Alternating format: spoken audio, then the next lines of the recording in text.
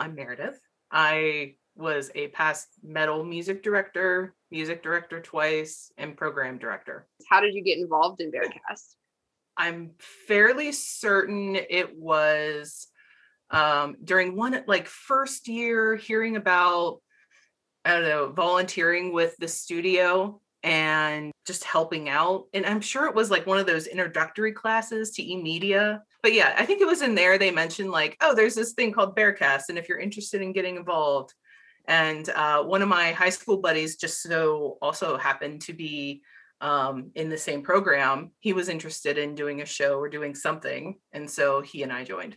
So the way that I would say Bearcast impacted me the most is that it gave me an opportunity to be a leader during a time that in a space that I was uncertain if I could lead. And so it was actually one of the first real adult experiences that I had being in a leadership opportunity. I do look back at that time and I think about I progressed to being a product manager in my career. And part of that is looking at what management, who are my stakeholders, what is my budget, who do I need to connect with, what is my communication, and all of that is consistent with what this role also gave to me, and gave me an opportunity to test out my fledgling skills to get to where I was. And so that's really one of the biggest, most profound impacts, is that it gives you an opportunity to hone in your skills as a leader and continue to develop. To be creative, you have to be purposeful. It is not enough to just have ideas. You need people to help figure out how those ideas are going to come together and grow. And part of that is having the discipline to be organized about what you're going to do. If you're in e-media, you're well aware as you're doing video or audio production, there are very definitive actions that you need to take. I need to record things. I need to figure out what flow they're going to happen in. I need to then figure out not only after I record them, but then how am I going to slice and dice and bring it all together to create this vision that I have. And all that is very purposeful.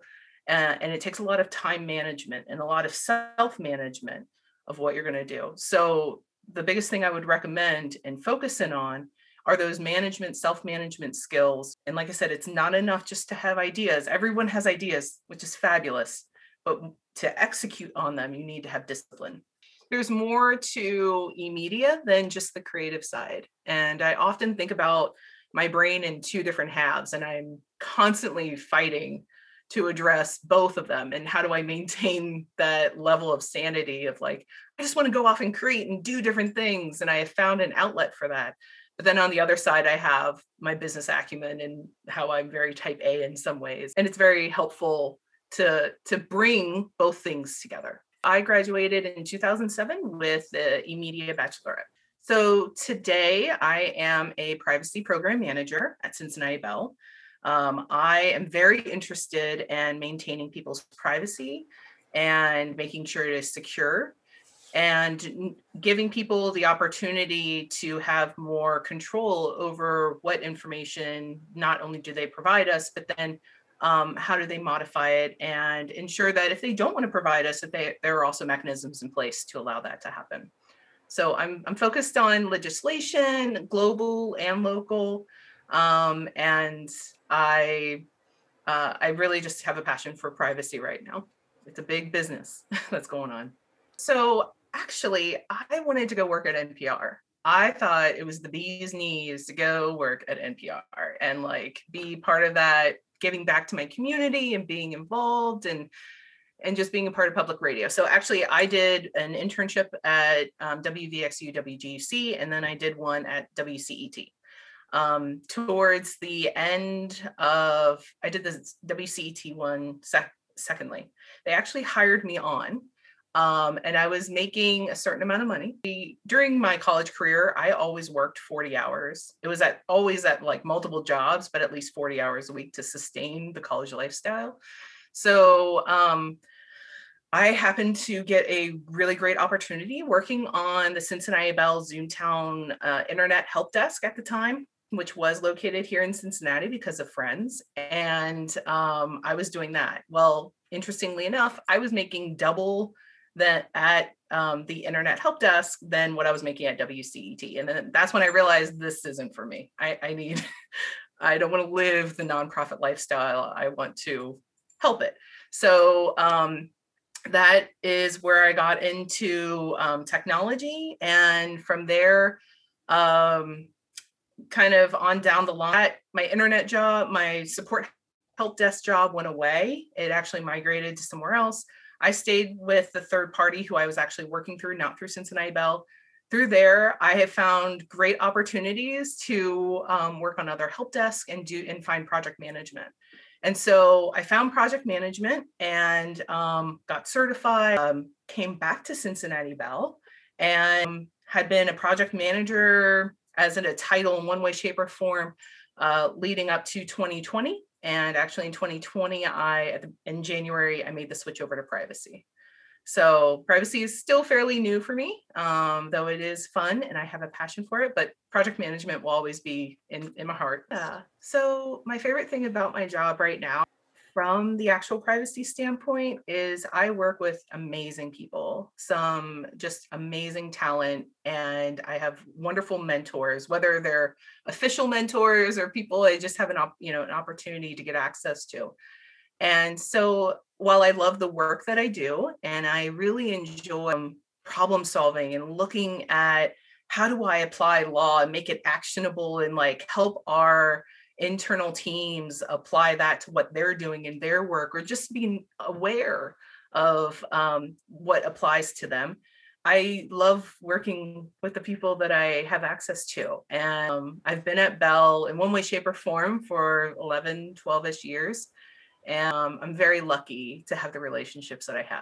People stay for the people, and I am definitely representative of that. So it's a wonderful opportunity, and I love the people there. Something I could do without. A thing I could do without. Right now there's a lot of there's some uncertainty. Cincinnati Bell is actually being acquired, and there's just a little bit of uncertainty. And of course, I could always do without uncertainty as someone who likes to plan things, but life is not without uncertainty. So you get comfortable with being uncomfortable. And that's where I land. One of my favorite memories had been going to the College Music Journal conference. So I started in eMedia. I was a 5-year student. I started in 2002.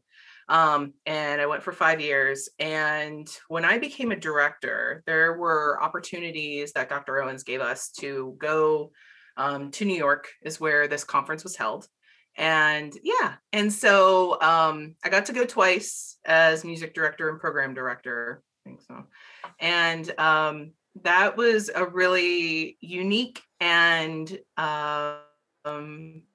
very independent kind of fun event.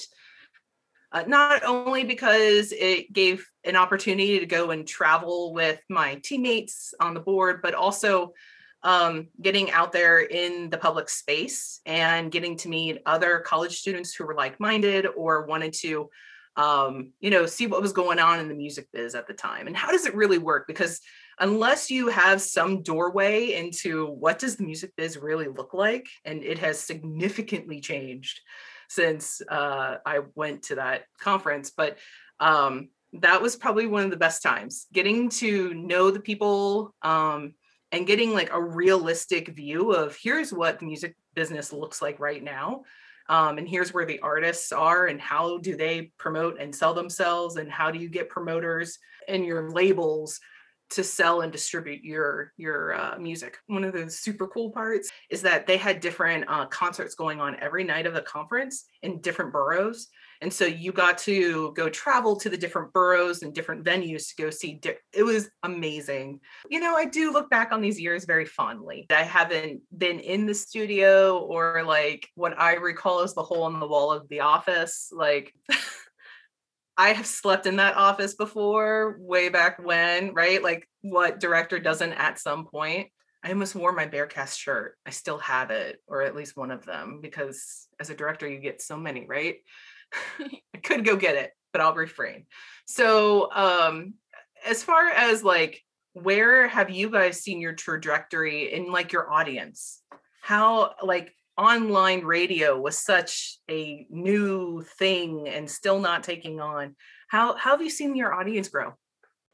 I think one of the biggest things that we've done is because we can't really be in the studio, or at least it didn't make logistical sense to be in the studio every day for radio shows. So my dad is super into podcasts. And so I brought it to Dr. Owens and to Gavin, who's I call him our radio guy. That's not actually his title, but I call him the radio guy. And I was like, what if we did podcast shows instead? And people just recorded them from home. Maybe the quality's not going to be, top tier, but you can record a pretty good podcast from home without having fancy equipment. And I was like, and that would be a way to still do radio, but podcasts are taking off. And so that I think has been the biggest initiative kind of that we've done. We started that last semester, but we're doing those this semester as well. I think that's been the biggest kind of adjustment that we've seen. And I feel like that's actually what's gotten people, because people hear podcasts and they actually do perk up a little bit. Because I pitched it to a group of business students. I'm basically a TA for a group of honors business students. And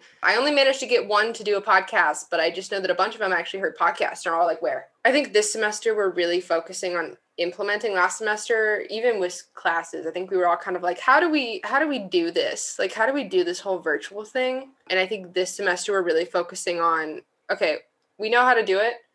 What do we want to do with it? The first semester, once COVID started, it was a lot of adjusting and it was a lot of online meetings. But, in the earlier times of it, we weren't sure what precautions we really needed to stay safe. We just started filming little promo ads for local businesses. Our video director, Ethan, is doing that. But we've learned how many people there can be, what kind of precautions you need to take in order to do things in order to make it so that, I feel like a big appeal for Bearcast is come here if you're interested in this, and here's your opportunity to actually build those skills so that you can use that when you graduate and have those skills for your own future. So a big part of it is having the hands-on experience. So it's been a lot of trying to figure out how to do that again now that we're not meeting in person.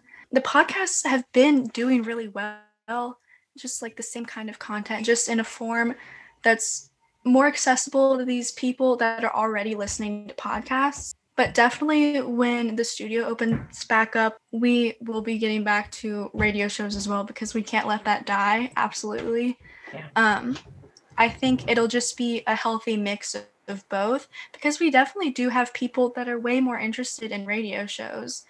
I had a radio show with my best friend before our podcast, and it was a totally different experience to what the podcast is.